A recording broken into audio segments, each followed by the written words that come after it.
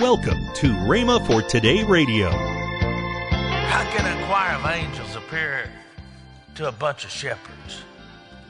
The Christmas story. The babe of Bethlehem. An impossible story, but made possible by the power of God. When it's impossible with man, it's possible with God. Luke 18:27. Welcome to Rhema for Today with Ken and Lynette Hagin. This is a special time of the year with all of the shared times with family and friends. For this week, we're going to listen to Ken and Lynette talk about Christmas. This will be a special week. Also, later in today's program, Ken and Lynette will tell you about this month's special radio offer. Right now, here's Ken Hagin with today's message. I'm going to do a couple of sermons. I call it the Ultimate Christmas. And today is Christmas, the Ultimate Story. And on the 20th, it'll be Christmas, the Ultimate Victory. You know, it's no use for me to say we're in the middle of the Christmas season. Anymore, I tell you what, used to, nobody mentioned much about Christmas till December the 1st, after Thanksgiving. How many are old enough to remember that? Now, it's November the 1st, we don't even get to Thanksgiving, and they're already talking about Christmas. So I try to keep it separated myself. I don't know what y'all do. But, you know, it's a season of goodwill and giving of gifts and celebrating. But we need not forget the real reason for Christmas is celebrating the birth of our Lord and Savior, Jesus Christ. Just about, I won't say everybody, but just about everybody likes a good story. How many of you like to hear a good story? Well, see, that's about half the congregation. I guess the other half of you could care less, you know. But, you know, some people, they wouldn't raise their hand for any reason. It's like the guy, preacher said to him, how many of y'all want to go to heaven? And everybody raised their hand but one man. And the preacher said, well, don't you want to go to heaven? He said, oh, yeah, but he said, I don't want to go right now. And the other catch line, that's one catch line. The other catch line is, he said, I want to go to heaven, but I thought you was gathering up a load right now.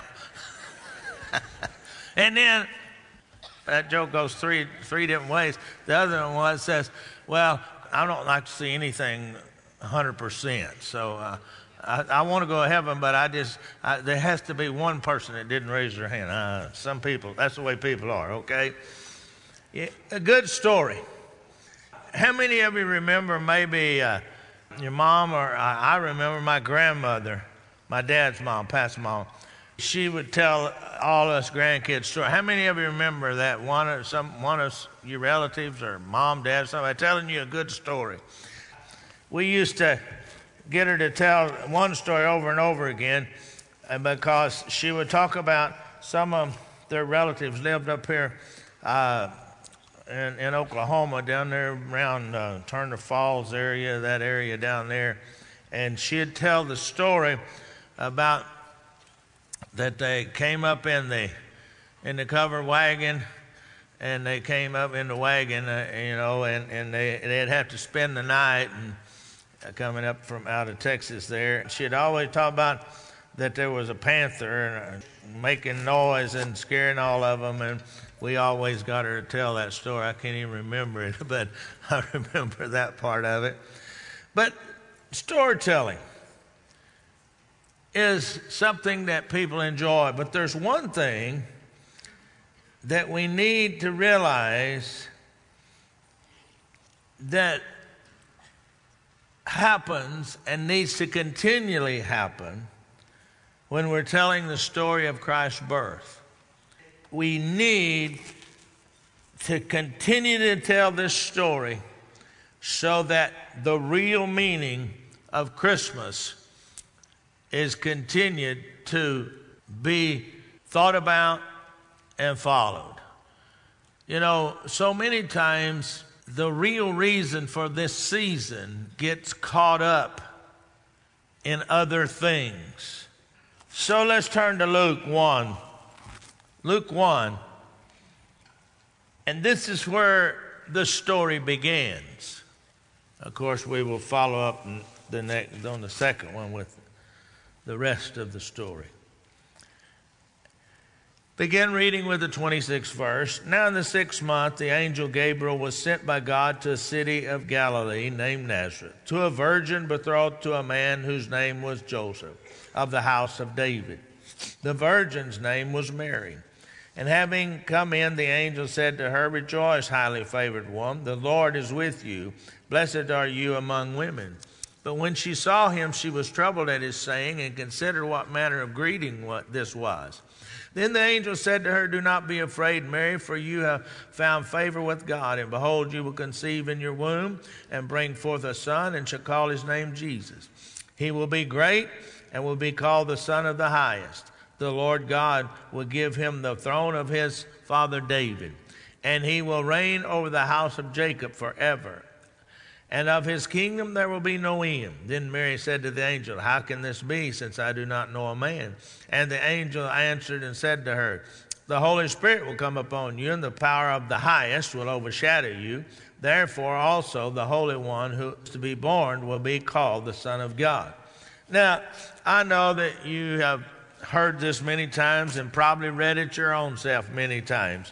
But sometimes when someone starts to tell a story that you've heard them tell over and over again, you have a tendency to turn it off. So I heard this before. How many of you ever heard my dad preach? Dad had a way of telling stories or testimonies, I guess. They really were testimonies of things that happened in his ministry. But he had a way of telling those. And I heard some of those same stories over and over again, but it was still always interesting to hear it again. And that's what the Christmas story has to become to us. It just can't become, oh, I've heard that for the 534th time. It has to become, oh, the Christmas story. It is the ultimate story.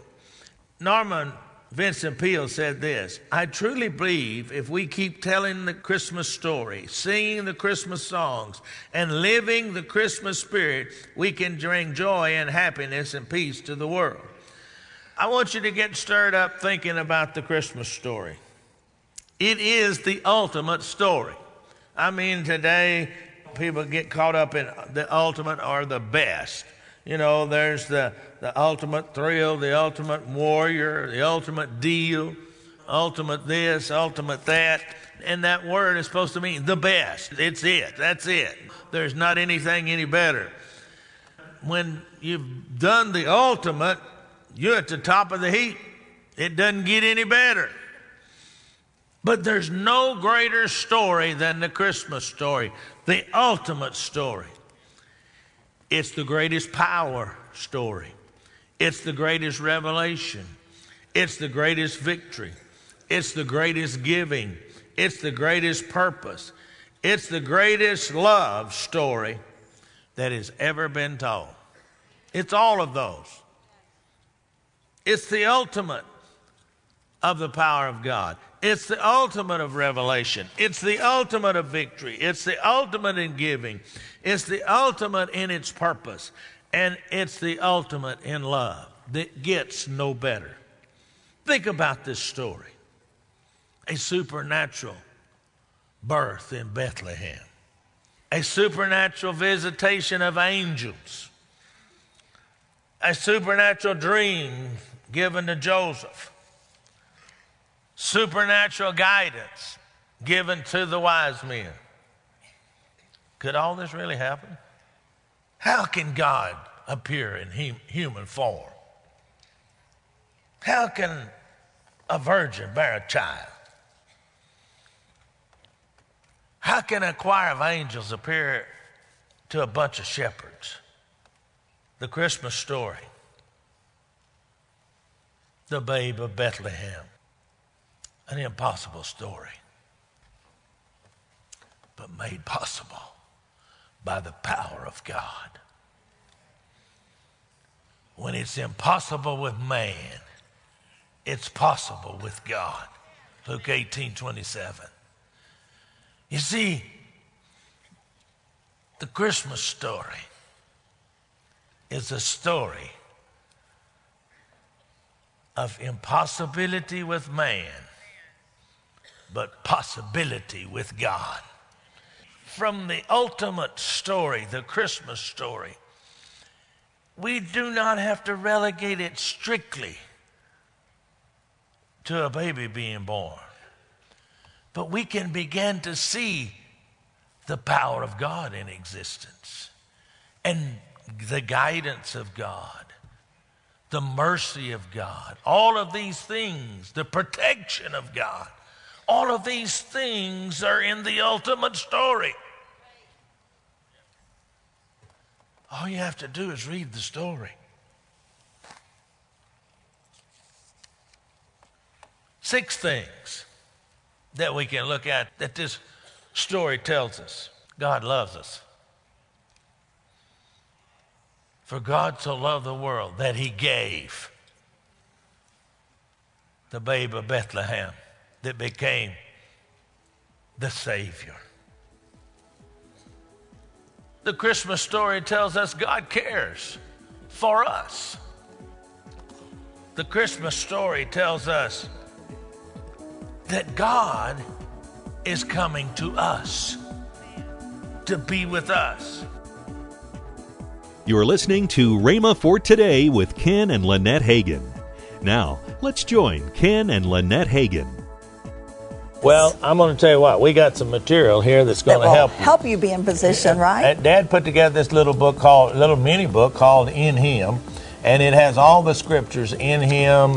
Actually, you have to realize that it talks about being in Him, in whom, in Christ, through Christ. All of those things are involved. And then here's the little mini book.